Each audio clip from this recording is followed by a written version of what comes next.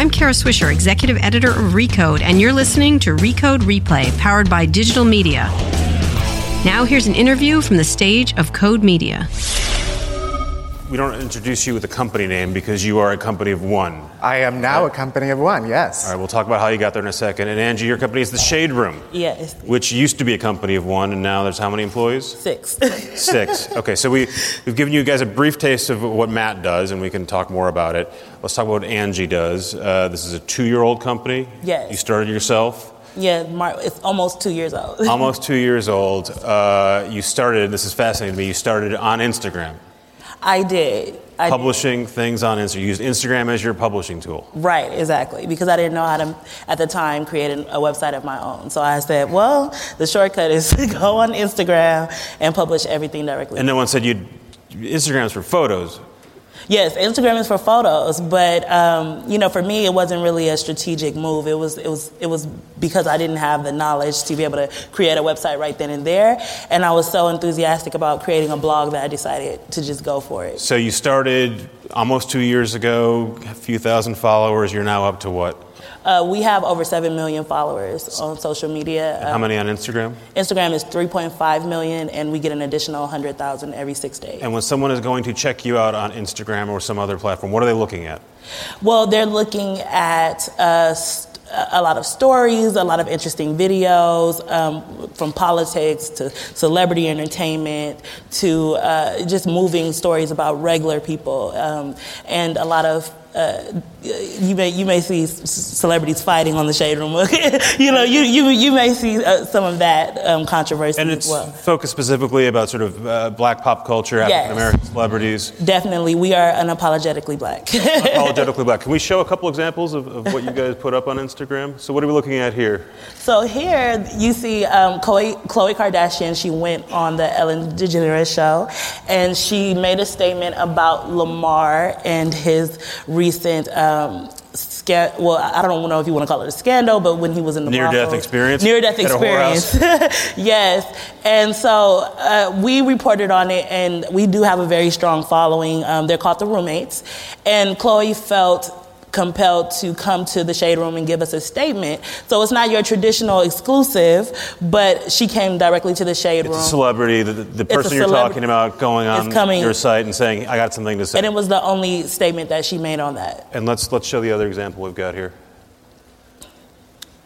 So it's hard to see, but we can find a link to it later. So in this situation, we reported again on Karrueche. She was doing an interview about her ex, Chris Brown. She's a celebrity in her own right now. And Chris Brown came to the Shade Room exclusively and responded to her interview. And as you can see, it's very controversial. He kind of tore her apart, and that kind of went viral once she responded to it, and it just became a big thing that started at the So you are an interactive African-American, all-digital version of some sort of TMZ mashed with people. Right.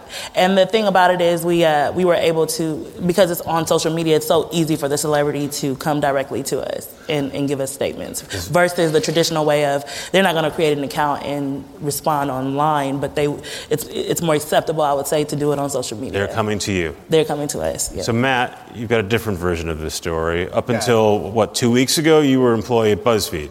I was, yes. And the clip we saw, that was something you made while you worked at BuzzFeed. Right, yeah.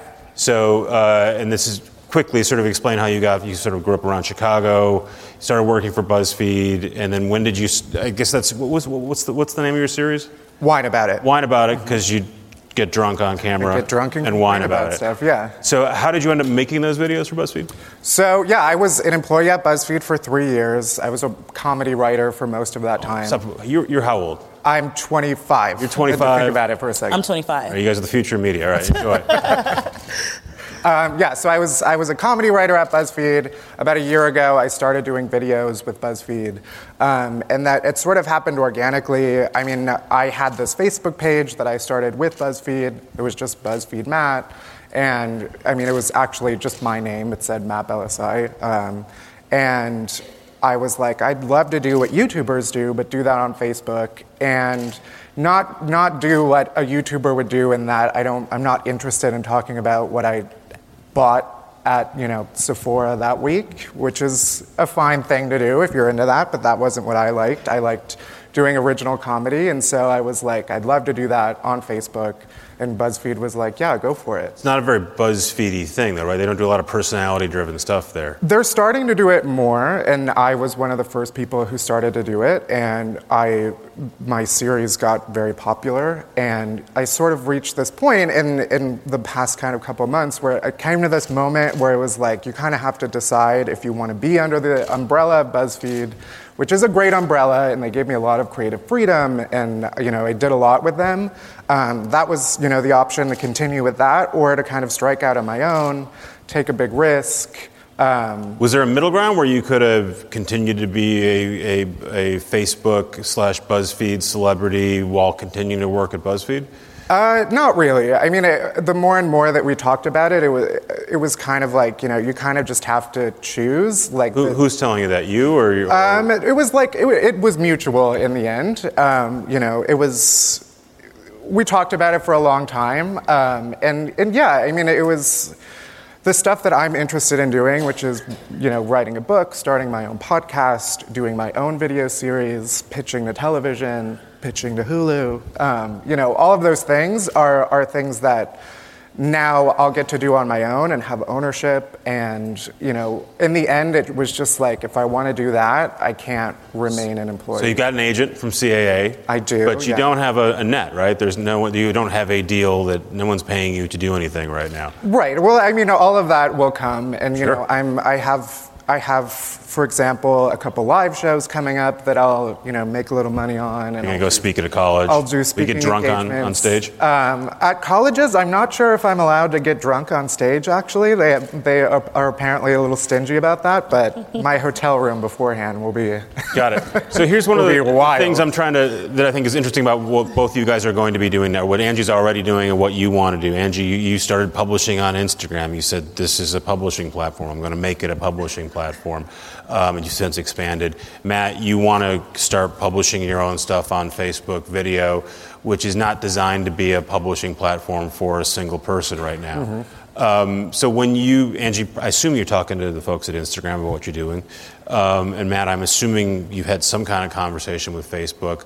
What are they doing to make this a better place for you guys to create your own brands, generate revenue, or are they just hands off and you guys figure it out on your own? Well, I mean, as far as I'm concerned, I felt that they are making some changes to be able to find a balance between the content media and the platform. So we'll see. You don't make any money when one of those posts goes up, right? Well, no. I don't make any money per post, but we do campaigns, and advertisers do contact us to advertise on the platform. So you do sponsored posts on behalf of advertisers? Yeah, we'll do sponsored posts and campaigns and things like that. So we have monetized both of the platforms. And what does Instagram say about that? I mean, do they have in both cases it's Facebook, but do they have a point of view about that, or just whatever, you figure it out? Well, I think that a lot of I think that they're starting the conversation. A lot of media companies are now saying, hey, we're bringing all this traffic to these platforms. How can we work something out so that we're both benefiting from it in a way that will go with their policies? So, I think that's a conversation that's coming, and I'm excited for that. And Matt, you said you didn't want to be a YouTuber. You didn't want to do what YouTubers did, but the one thing that YouTube does do is they actually have a way to generate revenue. If you go on YouTube and you get X number of views, you don't make a lot of money, but you can make some money when someone watches your video. Facebook doesn't have that right now. So what do you think about it? Well, I mean, when I quit my job and, kind of set out on doing my new thing, I don't think I thought, I'm going to make money from Facebook. Like, I want to build that platform, and then I can leverage that in other ways, like to sell a book and to sell merchandise if I decide to do that. And, so my theory is build up the audience and the platform, and money will come in some way, I hope. But yeah, I mean, Facebook is also has been very supportive. Everybody, all of the platforms have some type of talent manager kind of person that I've talked to, and Facebook in particular was obviously super excited about Wine About It and the growth that had, and now that I'm on my own, they want to see me succeed too. And so, those people kind of operate.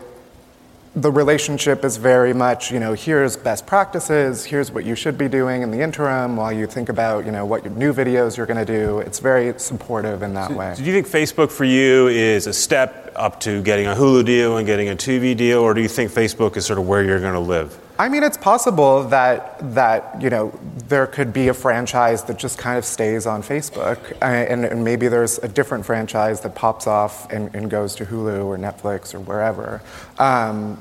But right now, because I can't monetize that Facebook page, I have to think of other ways to be able to make money. And Angie, you're thinking about the same question, right? Do you stay on Instagram? Do you graduate to TV? Do you try to do both things? Well, that's interesting. Well, we've had a lot of networks reach out to us, and people are very excited. They want to do a show, and that's still something that I've been thinking about. Because, what kind of show do they want to do? Oh, like a TMZ type of show, yeah. But different. Hosted by you younger people, Harvey. Yeah, me. Very different from the show that's there, but I mean, they want to do a live show with celebrity entertainment and politics and things like that. And so being approached by a lot of these networks, I definitely have considered it, but we are an online brand. And I know that online doesn't necessarily it doesn't necessarily translate to TV. So I definitely am exploring the idea, but I think that the goal is not to stay on Facebook or Instagram. I think that we have to keep up with any social media so if there's another Instagram that comes out, we have to get on there. And I'm pretty much using these platforms to build our website and build our other properties as well. But this is what you want to do full time. This is not, because originally you were an accountant, right? Yes. And then you were an aspiring script writer. I wasn't. Well, I was a screenwriter, and the movie just got funded. So I'm Congrats. So I'll be doing. You're multi-hyphenate. So I mean, is this one day eventually you're going to be in Spike Jonze land, where your real job is making television and video? I want to fuse them. I want to fuse them together, because I think that the Shade Room, I don't see it as an entertainment website. I see it being bigger than that, a big media company, an entity in the future. And so I definitely want to come out with series, our own original series and things like that to, show the many different sides. We've gotten into merchandise, and that's doing really well. So I definitely want to continue to expand way beyond an entertainment website. So again, less than 2 years ago, you had 0 followers on Instagram. Now you have 3 million. Do you have advice for Matt about how, because he had BuzzFeed getting him started. Right. Now he's Matt. How do you build up an audience from 0 on a social platform like Facebook or Instagram? I would say the key thing is to connect with your audience. So early on, we named our audience the Roommates. And I used to have my voice on the platform, and they kind of kicked me out and were like, listen, this is not your blog anymore. This is our blog. We run this. And it literally took a life on its own, because when you build a community, like, do you do the whiners, right? Sure, yeah. Drunks. The whiners, like call them. I would say consistency, build a community, and that definitely will help you a lot when it comes to increasing the following. I mean, you had data scientists at BuzzFeed, right? We just had Dow up here. You had a whole group of big brains figuring out how to get this stuff in the right place. You're off on your own, kind of fumbling around, I would assume. It's got to be scary. I mean, give me some credit. You're here. You made it here. It's good. I mean, Dow is amazing. I love her. She's brilliant. She was like a Jedi at BuzzFeed. But I view my time at BuzzFeed as a sort of graduate school, and I left with that kind of degree in viral media. So everybody at BuzzFeed is a data scientist. We might not have the brain that Dow has, but we were trained to think about what are you gonna, how are you gonna grow this, and how do you learn from what you're putting out? I mean, whatever series I do next, it's not gonna be something I film 20 episodes of and release it as a season. It's gonna be a thing that grew like Wine About It did, which is I'll put out one thing, look at the numbers, grow, learn, grow from that, experiment. I mean, it's all, that's part of the process. Are you allowed to continue getting drunk on camera, or is that copyright BuzzFeed? It better not be. I don't think that they can copyright drunk me. So you're going to continue getting drunk? Oh, definitely. Yeah. Not on stage.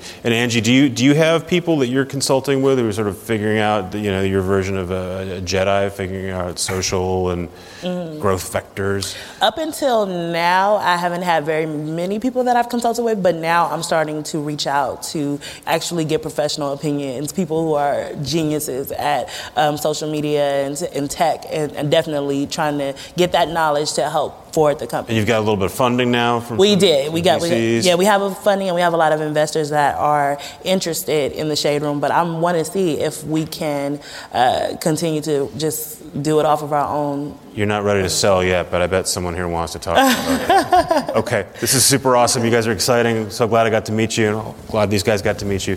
Thanks for your help. Thank you. Thanks for listening to Recode Replay.